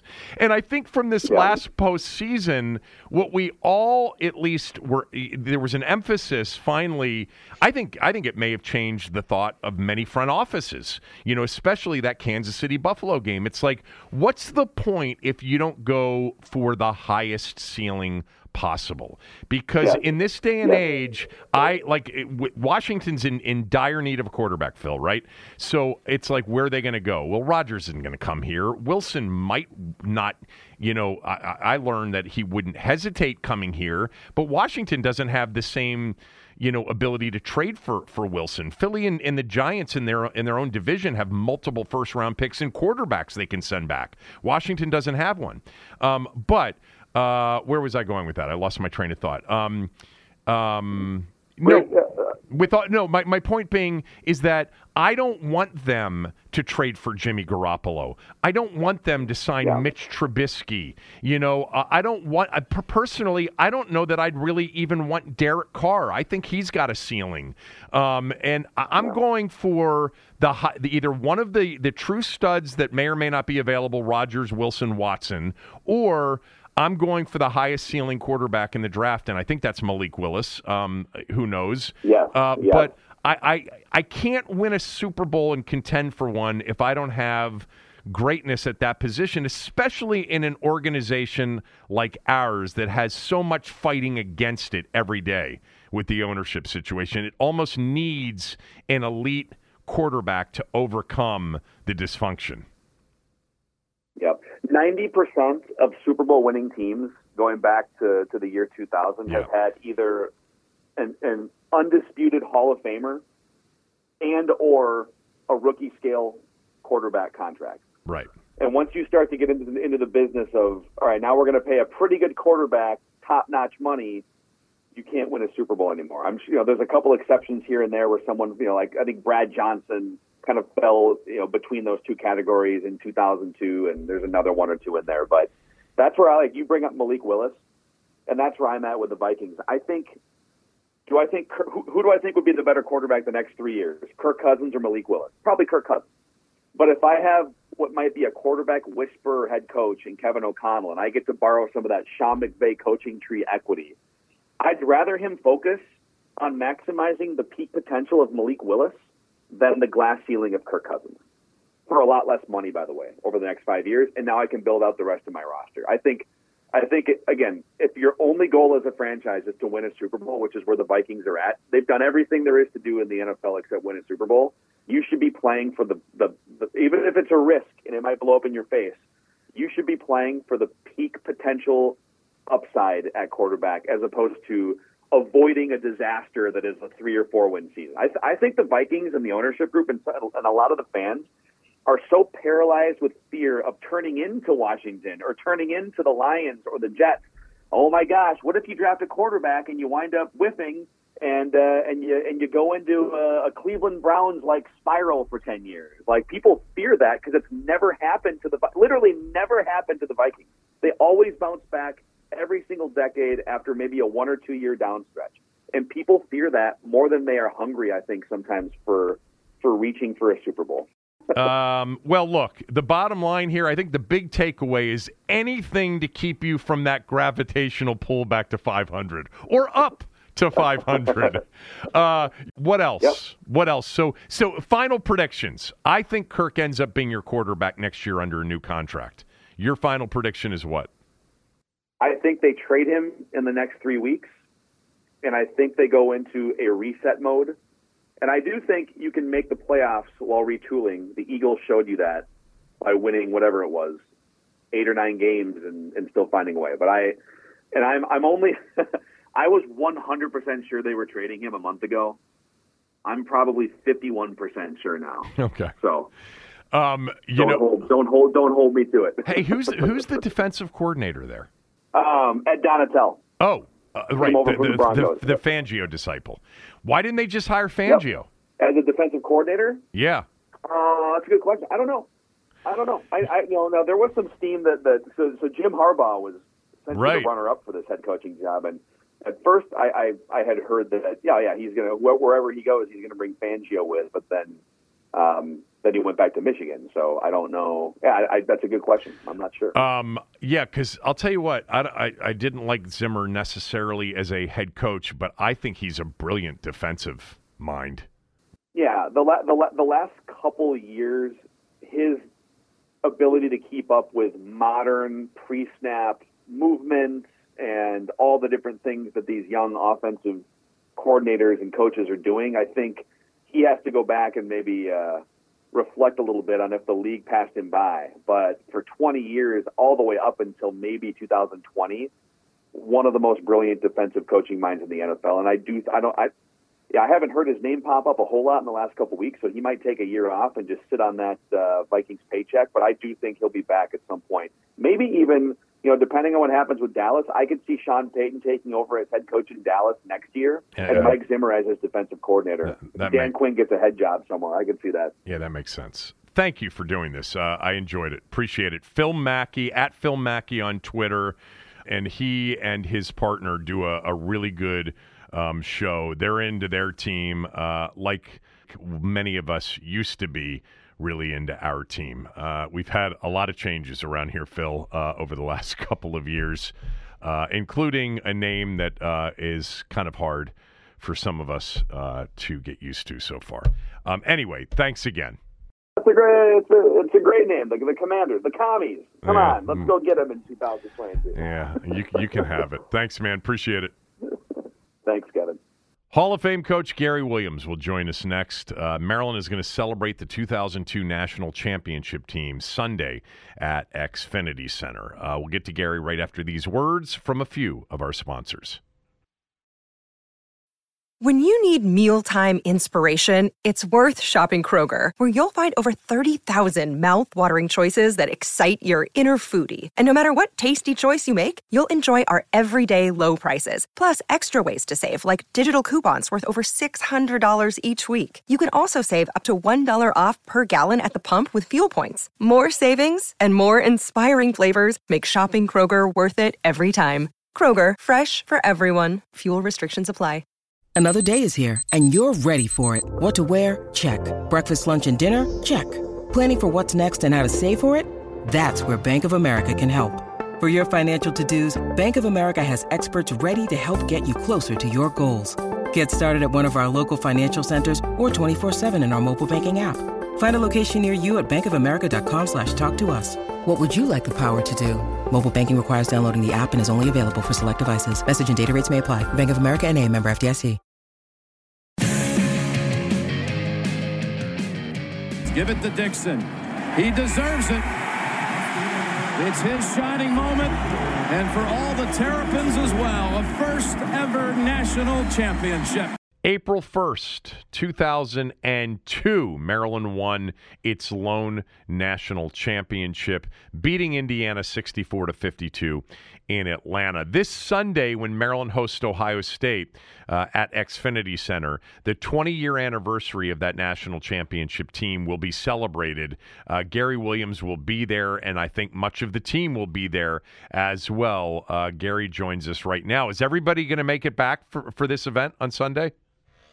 Yeah, there's a couple guys that are local. Ron Dixon at Coppin, Lonnie Baxter, Byron Mouton. They're all local. And a lot of the guys have moved away. Steve Blake's in Florida now. He moved from Portland to Florida. Ryan Randall's in Texas. Tosh Holden's up in Jersey, who I stay in touch with on a regular basis. He gets down to campus once in a while. But a lot of the guys, they're just scattered. So this is a chance to get everybody together and looking forward to it. Chris Wilcox, who I stay in touch with, is coming up from North Carolina, and they're just, it's really interesting to watch them now. They're like in their early 40s, those guys. Yeah. And to see what they've done with their lives and see how they've changed as people, and all that. And they have kids, and they look at things a lot differently now than they might have when they were players. So, but here's what happens, Kevin, when everybody gets together. You're back 20 years ago. You're back in the locker room. The stories come out. Everything gets funny again, like it is in a locker room. So I'm looking forward to it. Will all the assistant coaches, I know Jimmy will be there, and I know Troy will be there. What about Dave Dickerson, Matt Kovarik? Will they be there? Matt Kovarik's coming in. Dave is playing. He cannot make it. He's at South Carolina Upstate, and they are playing this weekend. So he can't make it, but all the other coaches will be there. When everybody gets together, and I think, like the 30 for 30, the NC State, 1983 team, that Derek Wittenberg and Terry Gannon and Sidney Lowe and, all of those guys were on, that 30 for 30, and you could see them all back together in the laughter. Are there certain stories about players more than others when you guys are together that come up all the time where you guys are laughing hysterically? Oh yeah, and a lot of the stories, some guys are in denial now about some of those stories, but they happen. They all happen. Believe me, they happen. And it's really funny. You talk about the timeout in the North Carolina game in the semifinals in 2002 with Juan Dixon just killing Chris Wilcox in the huddle. And, Juan denies that. Chris doesn't remember it, but I remember it. I mean, I was there, trying to get a word in edgewise between those two guys. So, and there's a lot of funny things that happen in the locker room. And, players, you have a good team when there's no cliques in the locker room where these three guys like each other but don't like that other guy over there. And, it's just a great feeling to be able to walk into a locker room and there's no BS. There's no political stuff. There's nothing going on except getting ready for practice or making fun of somebody that did something stupid at practice that day, and guys get all over them. Have they? 20 years later, they're between 40 and 42 years old. Somewhere in that general area. Have they all developed, as adults in the way that you thought they would? I mean, it's such an interesting perspective that you have because you dealt with these people, as super young people, teenagers, really. And then you have this ability and this opportunity to reconnect with them or stay in touch with them as they become adults. And all of your former players, and I think most Maryland fans understand this, all of Gary's former players really loved the time and loved Gary and loved telling the stories about Gary. But on this particular team, did they all develop in the way you thought? Was there a player that, became maybe a surprise to you in terms of the kind of an adult that they turned into? Well, certain guys you worry about when they're 20, 21 years old. Right. But, like you said, the light goes on for people at different. I always get a kick out of people that think every college basketball should be mature, college basketball players should be mature and, know how to act and all that stuff. When your own kids, we all had kids that, when they were 20, 21, when I was 20, 21, I wasn't exactly, on the straight and narrow all the time. And so, you have to remember that. But now I look at him, Juan Dixon's the head basketball coach at Coppin State. Byron Mouton's doing a lot of work with kids in the area with teams and individual coaching in the Montgomery County, Prince George's County area. Lonnie Baxter's working for Jim Coleman, Toyota.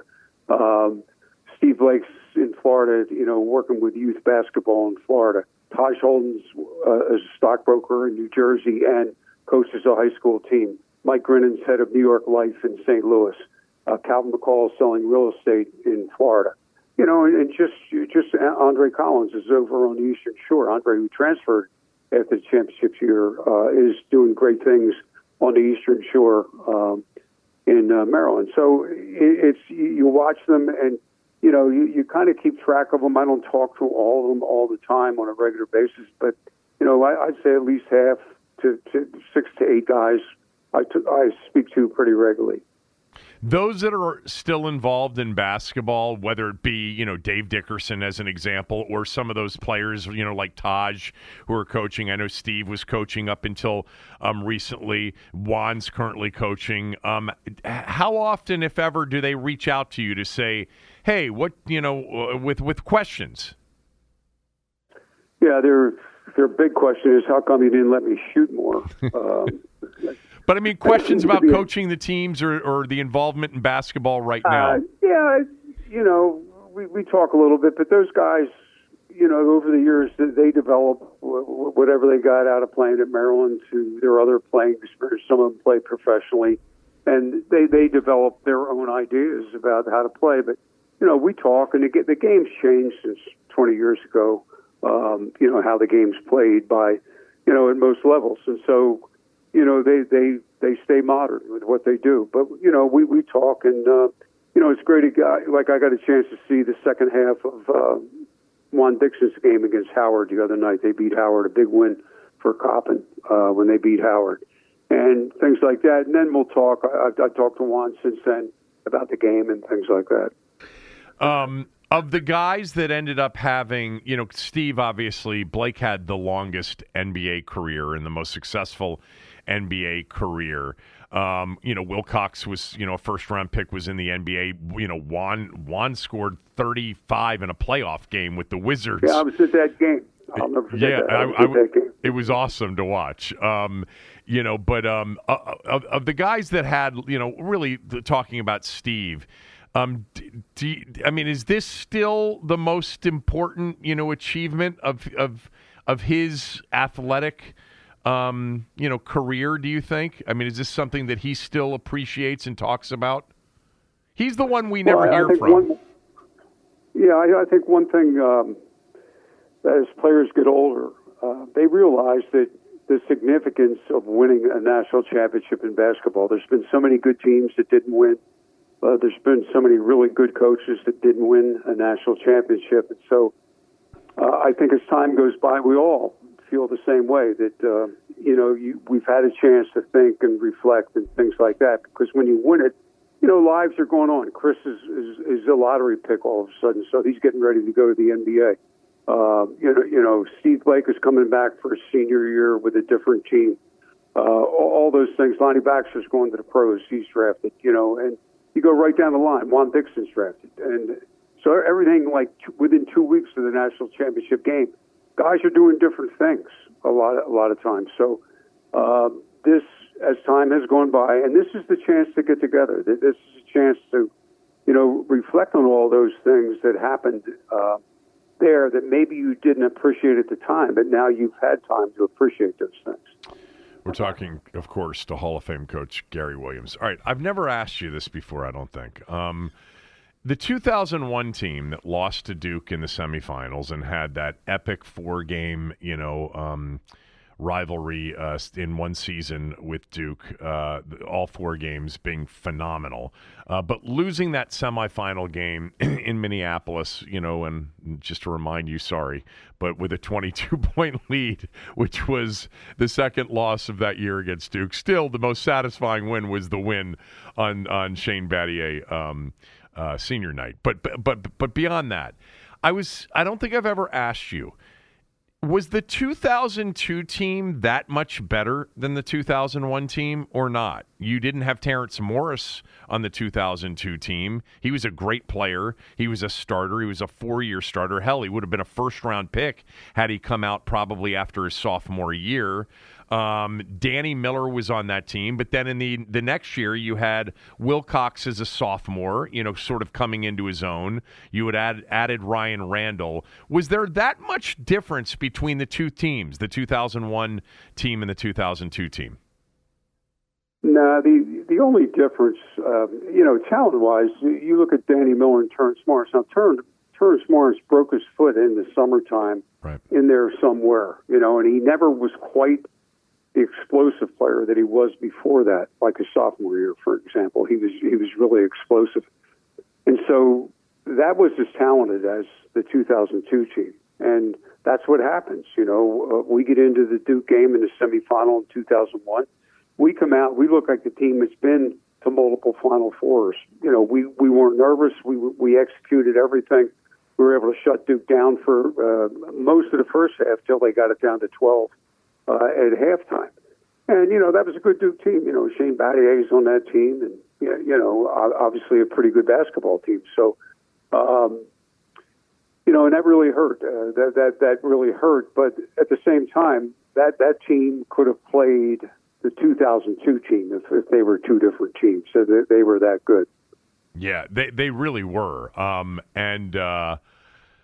And really, heading into that, after beating Stanford that year and getting into that first Final Four, I've told you this many times, in so many ways, the national championship is the greatest, of course, but getting to that first Final Four and the win over Stanford in Anaheim, I think was one of the more emotional games for a long-time fan, in the 2001 tournament, because we had finally gotten there. There have been so many close calls. You had had close calls. You had had teams that you probably thought should have gotten there. Certainly the Steve Francis team, if you had been completely healthy, etc. And that Stanford game to me was always like it was an amazing moment. Did you feel that way about that game in 2001?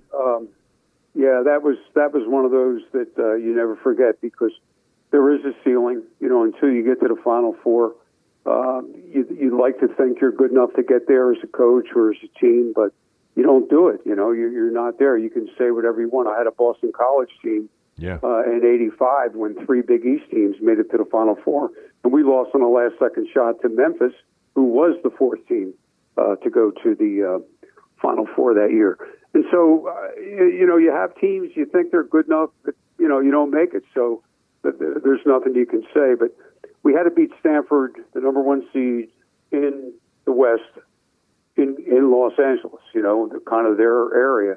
We had to go in there, and Stanford has said a lot of stuff before the game about the East Coast bias, why people thought Maryland was a good team and all this stuff. Casey Jacobson was very outspoken about how he was going to basically kick Juan Dixon's butt, and all that stuff. And, that never happened. I think we won by 13 or whatever it was in that game. So very satisfying. And it was great for the Maryland fans because, until you get to a Final Four, you're thought of as a good basketball program, but that changes the perception a lot of times of how people look at your program. Yeah, it does. And but there's a story, and I don't know if it's, myth or real, about that Stanford game, that at the first under 16 timeout in the first half, Dixon came over and was saying loud enough for Casey Jacobson to hear, Jacobson can't play. This is going to be easy. Something like that. Is that true? Do you remember that? Don't remember, but I'll tell you what, Juan would say things like that just in his belief in himself as a player. And he would test people right away. He'd get up in somebody's face, or he'd try to strip you when you were dribbling or whatever. And so I would say I'd never doubt that he said something like that, but I didn't hear it if he did say it. All right, let's go to the 2002 season, the championship season. You've always got such a great memory on all this stuff. You had a brutal schedule, and I went back and looked at it again just to remind myself. You opened up with Arizona in Madison Square Garden. Arizona was a good team. You had Temple on the schedule, who was a ranked team when you played them. Illinois was number 2 in the country when you played them in the ACC Big Ten Challenge. That you're still in November at this point. You played UConn in that BB&T, which would turn out to be a preview of the Elite Eight game. You played Oklahoma in Norman, coming off, if I recall, final exams. Yeah. And that was my fault, that game. Yeah, you've mentioned that to me. That could have been a preview of the national championship game because Oklahoma was favored over Indiana in the other semifinal. And then, obviously, Duke twice and Virginia twice and, NC State and the whole thing. Give me the game during the regular season, a game or two that sticks out to you more than any during the regular season before you got to the ACC tournament. Well, real quick, the Oklahoma game at Oklahoma, we shouldn't have played, and I scheduled that game, and I shouldn't have because you're right, we were coming out of exams. Oklahoma's as physical team as you're ever going to play. Kelvin Sampson's still today at Houston. They play the same way. And so, they were geared for us. We had beaten them the year before in Cole Fieldhouse, so here we come. We return the game. CBS wanted us to play that game that day, and, and I said, oh, okay, we'll play. We didn't practice enough to get ready to play as a team as good as Oklahoma. But anyway, the obvious game is the Duke game at Cole when Steve Blake stole the ball from Jay Williams at halftime, right before halftime when they were playing for the last shot, because that gave us confidence going into halftime that we could beat Duke, and we wound up winning that game by 17 or something like that. And that game kind of cemented the idea that we're really good, because you got to prove that, somewhere. And it was late enough into the ACC season where, you could ride that one the rest of the season. And then, of course, the last game I'll never forget in Cole Fieldhouse, and it was fitting for the great place that Cole was. We had most of the former living basketball players back for that game. Yep. and we scored 112 points against a good Virginia team. I think they had 94, 96 right. against us. You know, just a tremendous, if you like up and down basketball, that game was wild. And I still have the picture in my office of the referee throwing the ball up to start the game and all the flash bulbs, people taking the last picture of Cole Fieldhouse. When people actually had cameras back then, and you were allowed to bring cameras into their arena back then. Just think about those two things, which things have changed. You know, it's the way it is. It was an incredible night. It was, you know, it was so apropos that the final game at Cole Fieldhouse was, you know, during a season in which you were great and you were clinching the ACC regular season title, the 1 seed. You blew Virginia out. You scored 112 points. And I remember that night and all those players coming back and being, you know, paraded at halftime. There were a couple of other regular season games that I wanted to ask you about, though. The very first Duke game that year down at Cameron Indoor, I think at least during the aughts, you know, from 2000 to 2009, I think it was the highest rated television game on ESPN for a regular season game of that entire decade, if I'm not mistaken. It was the first game after the Final Four game from the previous year and the 4 epic games you had played against them the previous year. And what I remember from that game was just how hyped Cameron Indoor was. And one of the highest quality halves of basketball, back and forth basketball, I think it was 50-49 at halftime. We had the lead. Right. Do you remember that game?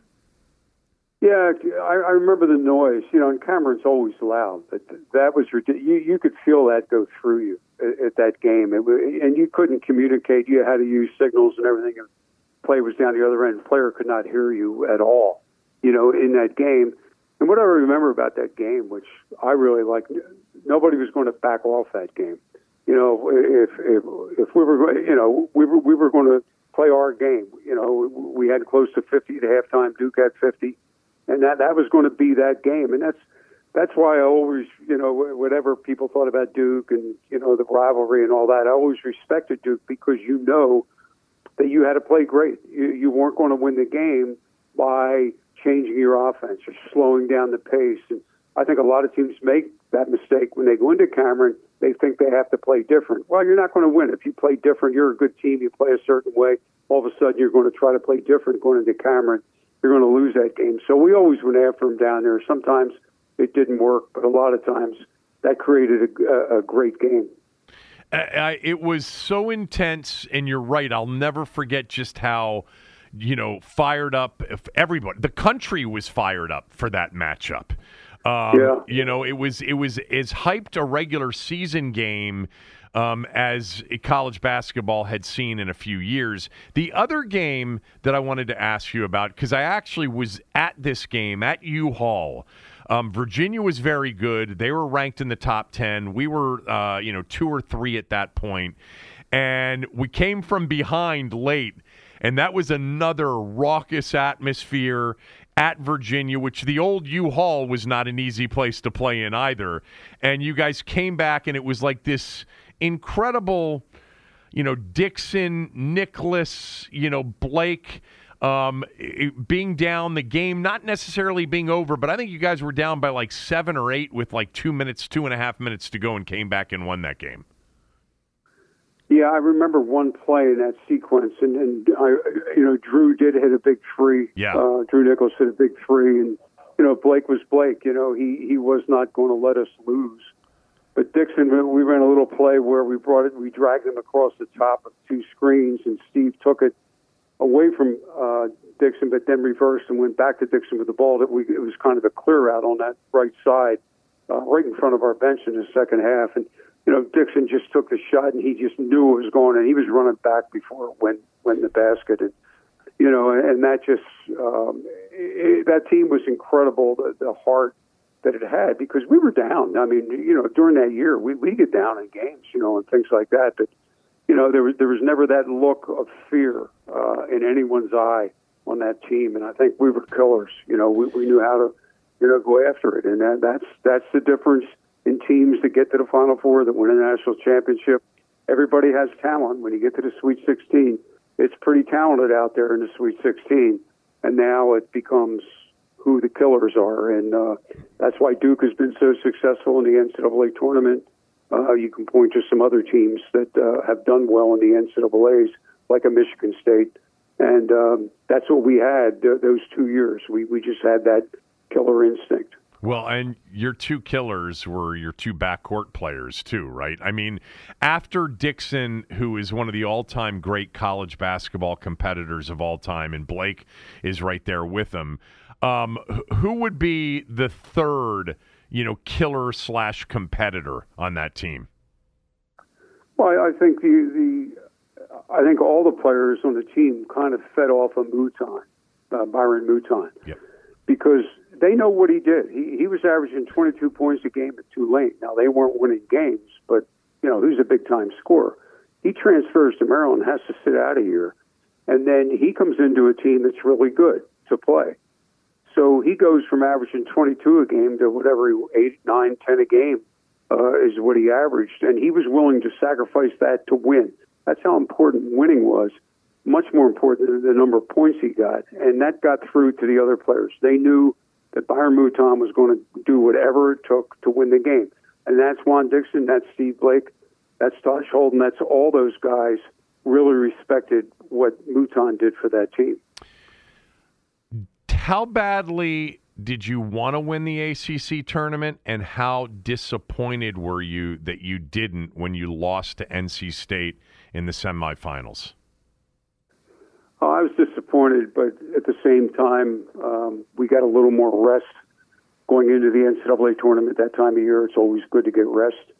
And so it worked out fine. But I wasn't a good ACC tournament coach. I mean, we won it in 2004, but I never did a good job of going in there. I think, looking back, I shouldn't have been so down on the ACC tournament, because it really was unfair when you played down there, and you played most of the time, in North Carolina, because, when teams would lose in the first round, that meant you were playing probably either Duke or Carolina in the second round, and they would get all the tickets from the schools that lost. They would sell their tickets, and so it was basically just another road game by the time you got to the semifinals. In the ACC tournament. And, it's just the nature of the league where we were located. Back then it was, only, 8, 9 teams in the league. And so you pretty much were going to play the same teams every year if you advanced. And so I was never good. I look back, I should have done a better job coaching in the ACC tournament. That's interesting because I think that the 2004 ACC tournament championship win over Duke in overtime for a lot of Maryland fans would rank right up there, not in front of the national championship, but it would be second. Don't you think that a lot of us would feel that way? I agree 100%. I felt the same way. We finally won the thing. And if you look historically, I think they won in 58. Lefty won in 84. 84. Yeah. And we won in 2004. And that's it. I mean, think about that. I know. We were original founder of the ACC. And, we won 3 times. And so, I mean, back when it was an 8-team league, for instance, when I played, you basically had no chance. I mean, really, going in there, you were looked at. People were still fighting the Civil War back then, in the 60s. Yeah. And you come down to play the ACC tournament, they just wanted you out of there. They didn't like your fans. They didn't like anybody, And so, I mean, that gradually changed over the years. But, back then, it was like a lot of hostility generated at the northernmost team, which happened to be Maryland. You won it in 2004. but you had some great games. I mean, memorable games. I mean, there were 2 semifinal losses to Carolina, both of those games in overtime that were winnable games. You know, you lost to Duke in the championship game in the 2000 season. The semifinal game in 2001 against Duke, where Nate James had the tip in after Blake made the 3, I think may have been the best game out of the 4 you played with them that year. Yeah, I agree.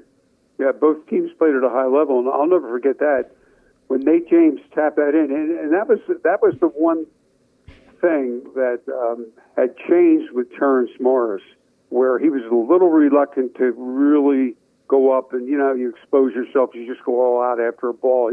I think he's back by then. He was a little worried about coming down on a foot that he had broken, right? And so he didn't get up. And Nate James could never outjump Terrence Morris given a normal situation, but he did on that particular play. And then after Nate James taps it in, we jump out of bounds with the ball, throw it to Dixon right at half court, and Juan takes a jumper, and I got a pretty good line on it. It's right on. I think he's going to make the sucker, and it hits the back of the rim and it comes out. And that was a great basketball, and I agree with you. That was the best of the 4 games that year against Duke. Oh, that was such a high-quality game. And there's a highlight of Dixon's shot at the buzzer, the ESPN call of it, where Vitale, I swear to God, you think he's going to have a heart attack as Dixon's ball is online. Can you imagine if that game had ended with a 40-footer from Dixon at the buzzer to win it? That would have been all time.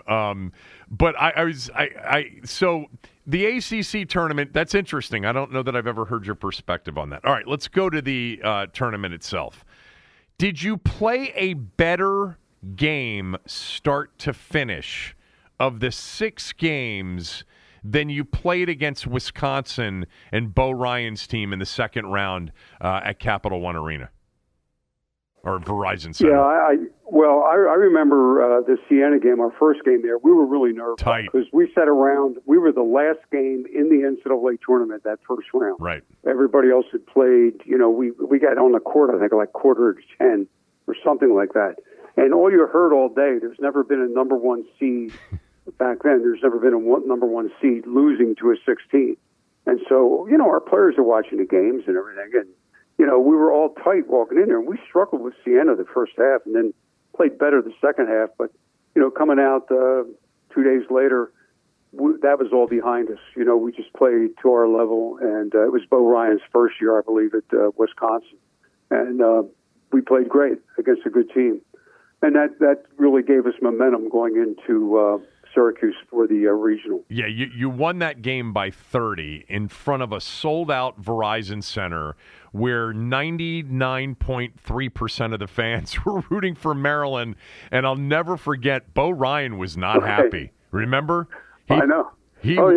And what you just said, like early on in the ACC, that's what it was like for Maryland to go down and play in the ACC tournament. How Bo Ryan felt, I felt every time we went down there to play the ACC tournament.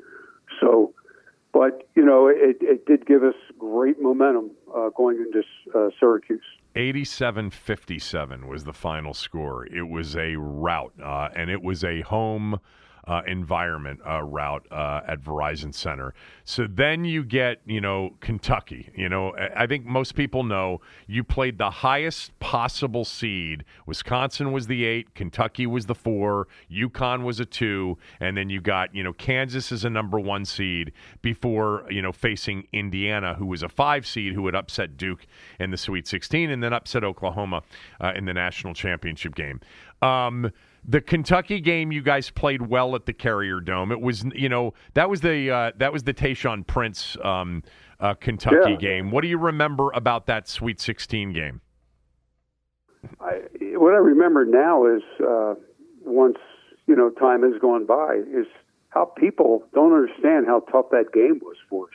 I mean, Tayshaun Prince played the NBA forever. Yeah. Plus, he was really good. Plus, I had a guy named Tubby Smith coaching Kentucky who knew what he was doing.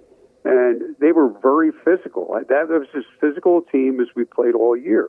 That Kentucky, I don't remember the names of the inside players beside Tayshaun Prince, but they were pretty good, and we grinded it. Didn't play great, but good enough, to win the game. It was one of those games where, we had that ability to take it a little higher level-wise in order to win the game, and I remember that's what we did in that game. You ended up pulling away late. You won by 10 in that game, and that set up the Elite Eight game, which, as you know, you've talked about this game so many times over the years with everybody that you've done interviews with. You said was the highest quality basketball game you ever coached in. Yeah, it was. And as you had mentioned before, we had played Connecticut. I think we won by 10 in the BB&T tournament in December. And I knew then, Calhoun obviously was going to coach those guys. And they were a better team because they were a little young when we played them in December.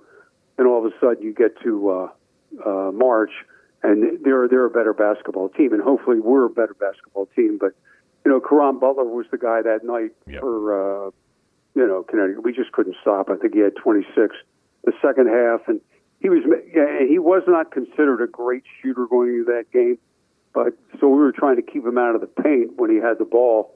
And unfortunately, that scouting report was not good because he nailed every jump shot he took in the second half. And I felt bad about that because we had a great defensive player in Byron Mouton on him, and Byron could take guys out of the game most of the time. And he just really hurt us. But we hung until we could get the game into that last 2 minutes where our backcourt basically made shots that were just incredible shots for us to win the game.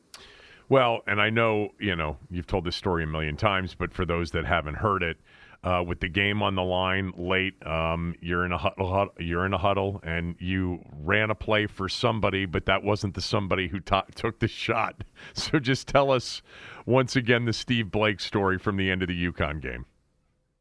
Yeah, we called timeout, and Juan had hit a big shot to get the game tied up. Connecticut had gone down and missed, and this was like 2 minutes left, a little under 2, I guess, in the game. So we called timeout to set something up to make sure everybody knew what we were doing. And, you got Chris Wilcox and Lonnie Baxter out there playing inside for you, two really good players. So we had Wilcox top of the circle, setting a ball screen for Blake, and we put Drew Nicholas in one corner and Juan Dixon in the other corner. There's two of the best shooters in college basketball, scorers in college basketball that year. And we had Lonnie Baxter on the block just in case anything missed. Lonnie had a good chance to get the offensive rebound. So Blake's job was to take it over Wilcox screen, try to penetrate. Whoever helped, that guy was going to get the ball. So we wind up with Drew Nicholas or Juan Dixon or drop it to Lonnie for a dunk, in that situation. So the buzzer goes off. And in the NCAA tournament, they really make you get out on the court for that second buzzer. So we're all running to get off the bench to get to our position to inbound the ball. And I feel this tug on my suit coat, and it's Blake saying, "Coach," he said, what they're going to do, they're going to go underneath the screen because I haven't had a good game offensively. I'm going to be wide open coming around that screen. If I am, I'm going to shoot it. And I kind of I was headed back to the bench, and it was kind of like a voice in your ear. You did like a double, and I turned around and go, "What?" And I said, get the ball to Dixon or get the ball, to Drew Nicholas. And by then, Blake was gone, and we didn't have any time. I wasn't going to call timeout again.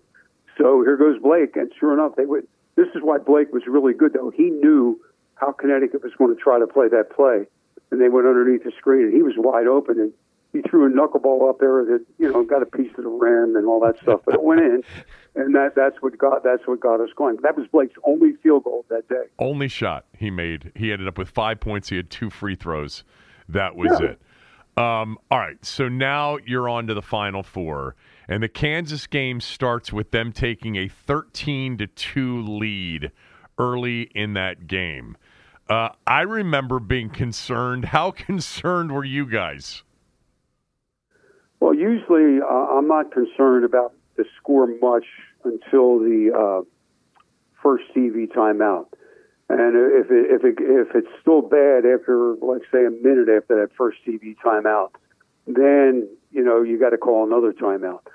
But we called timeout because of the previous year. I think our confidence getting to the Final Four, some thoughts about the Duke game entered into our minds at the start of that game. And so we had to shake that. So I called timeout early on. I mean, we're down 13-2. And like as we're coming over to the bench, the good thing was for me, I wasn't nervous anymore. I was just upset. I was really mad at the team because of the way we were playing. And I see Juan Dixon kind of got Wilcox by the jersey, dragging him over to the bench. And Juan just blistered Juan Dixon, or Juan just blistered Chris Wilcox. And he could do that because after time came back in and we went out on the court, he hit back-to-back threes, and all of a sudden it's 13-8. It's anybody's game from that point. But, that was our team, though. Two things. One, he didn't care. Well, Juan was going to figure out a way to win that game. And two, Chris Wilcox was a mature enough person where he put up with, a guy 6'2", 170 pounds, talking to a 6'9", 250-pound guy, and, responding as Chris did. Chris Wilcox was the best inside player in the country the 3 weeks of the NCAA tournament in terms of blocking shots, rebounds, just intimidating.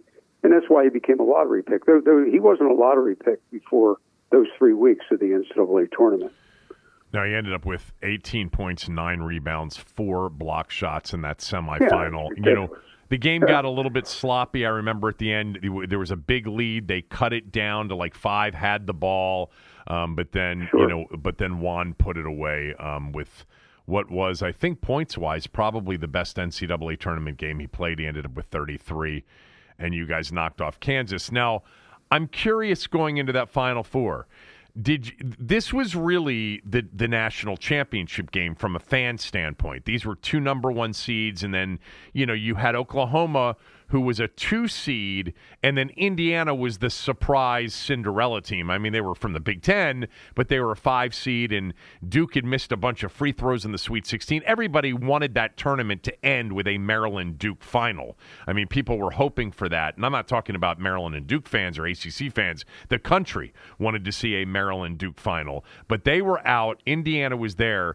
Were you convinced that if you had gotten by Kansas that you were going to have a rematch with Oklahoma?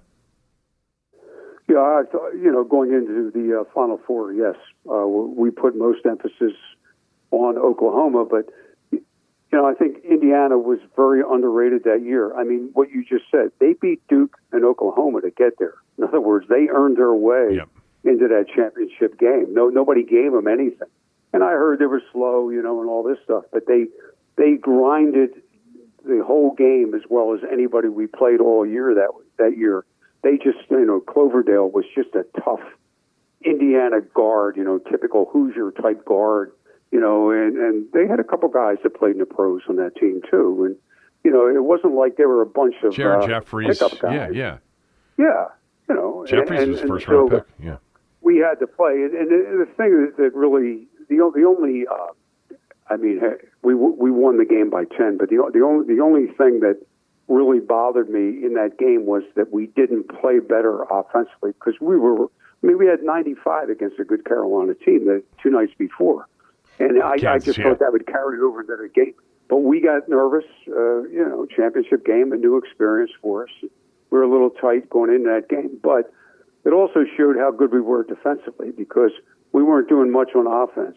But Indiana really struggled. We had them at 49, and then we kind of let them shoot the 3 right there at the end where they hit a 3 to get to 52. But I wanted to hold them under 50 points. I really did. I thought that would have been pretty cool in the championship game. But,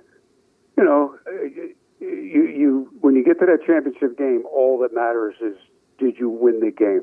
And we won the game, and that's what matters, despite what Billy Packer said. No, I know where you're getting to. It was, given all of the thrilling games, the exciting games, the prolific offensive games that your team had played over that 2-year period, really, that was the biggest dud of an offensive game that you guys played. You didn't shoot it well. You missed a bunch of free throws in that game as well. And so you won by 12 points. There's no apologizing for it. But that game against Kansas probably took something out of you as well. By the way, going back to the Kansas game, was that your first meeting with Roy Williams? When did we play them? No, you played them at tournament? you played them at Verizon Center. That's right. Yeah, the Paul Pierce team. Yep. Yeah, and this was the Drew Gooden, Kirk Heinrich team. Right. But you won the game at the BB&T game at Verizon Center as well. They were number 2 in the country, I think. Right. And so they were good. I'm just curious. I don't have it in front of me, but I'm going to guess that you had a winning record against Roy Williams during the course of your career. Yeah, I did. I'm pretty sure I did. I don't. Yeah. I never checked those types of things, why? but I think I did. Why? Because not many people did. Well, they played a lot like us, not in terms of the system, but they got up and down.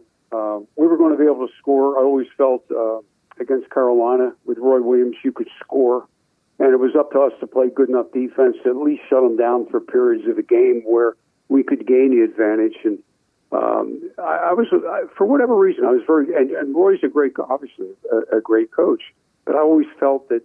We could stay with them, we could score with them, and then it was up to our defense to win the game. And I guess that's why. Who knows? Yeah, it's interesting because when you got to Maryland, with sanctions forthcoming that nobody knew about, it for us anyway, North Carolina was still the rival. Dean and North Carolina were they were still the team, even though Krzyzewski had just started to go to Final Fours. He hadn't yet won a national championship, although he was about to put 2 back-to-back together with the Leitner, Hurley Hill teams. But it was always Dean and Carolina.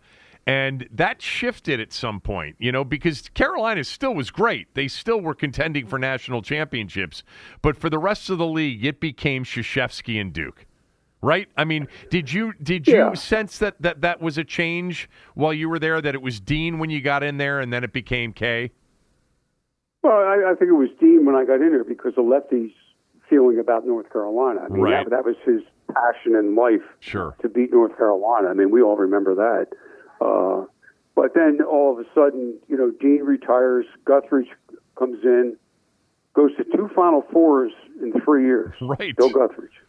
And nobody remembers that, how good he was as a head coach. I mean, Dean didn't do that. It's like incredible to go to 2 in 3 years. And then all of a sudden, Doherty comes in there, and they weren't very good during that time. And so that thing switched to Duke, where they became the hated rival for Maryland. And, part of the only reason that happened is because we got better. There's no rivalry. I remember losing by 30 to Carolina in the ACC tournament my first year and getting beat by Duke, and just couldn't, we weren't good enough to play against those guys.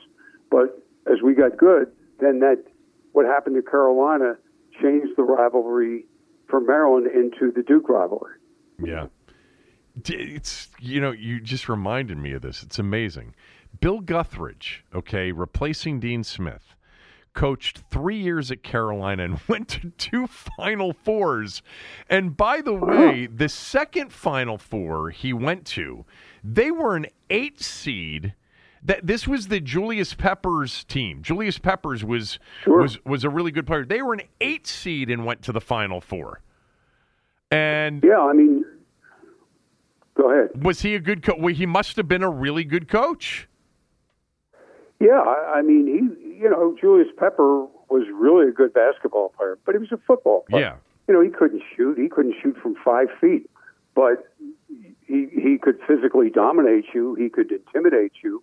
And, good old Professor Guthridge, he looked like a college professor sitting on the bench there with glasses on and everything. Yeah. And he turned loose Julius Pepper, and Bill Guthridge didn't mind if Julius Pepper put a forearm right into your back as you went up for a layup or whatever, just to let you know he was there. And to me, that was one of the great coaching jobs at Carolina, getting an 8th seed to the Final Four.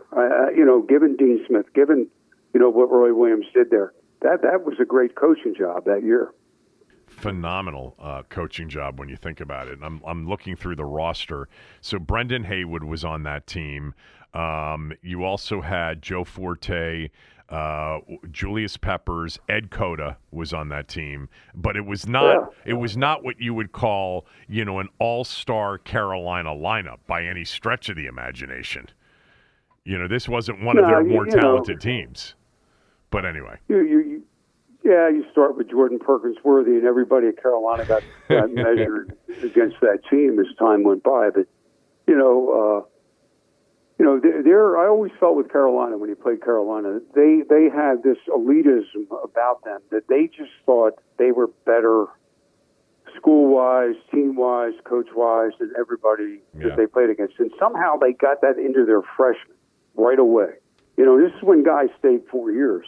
So there are seniors telling freshmen coming in, hey, this is Carolina basketball. This is who we are. This is how we act. This is what we do. And they were really tough, to get competitive with because of that, because they had that arrogance that was really a positive thing for them. Well, it carried over to their fan base, too. Very much so. Sure. They were obnoxious. They had this pretension. The Virginia fans had it, and I'm not saying that the Duke fans had it, but the difference, the Duke kids and the Duke fans were basically East Coast kids that went to Duke. The Carolina thing was more of a Southern pretension. It's kind of always been that way. By the way, the coaches in your regional, in the East Regional, in the 2002 tournament that Maryland won, which is what we've mostly talked about here, even though we've gotten sidetracked, as we usually do. Gary Williams, Jim Calhoun, Jim Herrick, Tubby Smith, Tom Crean was coaching Marquette. They were a 5 seed. Bobby Knight had Texas Tech in your region. Herb Sendek, you and I have talked about Herb so many times. NC State, I still think, made a big mistake running Herb Sendek. Bo Ryan, Tom Izzo had Michigan State as the 10 seed. Bruce Weber was a young coach at Southern Illinois. Homer Drew was coaching at Valpo. It's amazing. The coaches were 20 years ago, and several of those guys are, a couple of those guys are still coaching. Izzo and Weber are. Tubby just retired. Yeah, and I think people, I don't think people knew how old I was. I was in my mid-50s at that time, and I was older than a lot of those guys, that's another reason I felt it was my turn. I didn't have, a whole lot of years left, and so I wanted to make sure if I got the chance, we got it. Huggins, Krzyzewski, Roy Williams, and Gary Williams were the coaches of the 4 number 1 seeds that year. Thank you for doing this, as always. I appreciate it. Enjoy Sunday, being back with all the guys. God, I hope there's a big crowd there on Sunday. If you're listening to this, tickets are available. Maryland's been playing well. Ohio State's, a ranked team, a really good team with Chris Holtmann coaching them. They're going to be a tournament team. I haven't asked you. We haven't talked about this, I don't think, on the air. They've really played well here recently, don't you think? Oh, yeah, and here's the thing. Anything can happen at the end of the year. Hopefully, will help with the crowd. The 2002 team coming back will help with the crowd, but that crowd should be there to help us beat Ohio State. Right. That's the bottom line that day. We've got to win that game. If you win that game, that gives you some momentum going into, I know they have to play another game or whatever, but that gives you momentum going into the Big Ten tournament. And, that's still out there. Talent, hey, people forget we were picked 20th in the country and 5th in the Big Ten preseason. If we can get some momentum going, we have good players. We're going to be able to compete in the Big Ten tournament, but we need momentum going into it. And so Sunday's really a big game. I've been getting in arguments with everybody, including several people and I've just been saying, over the last couple of months, and I put it this way, we don't suck.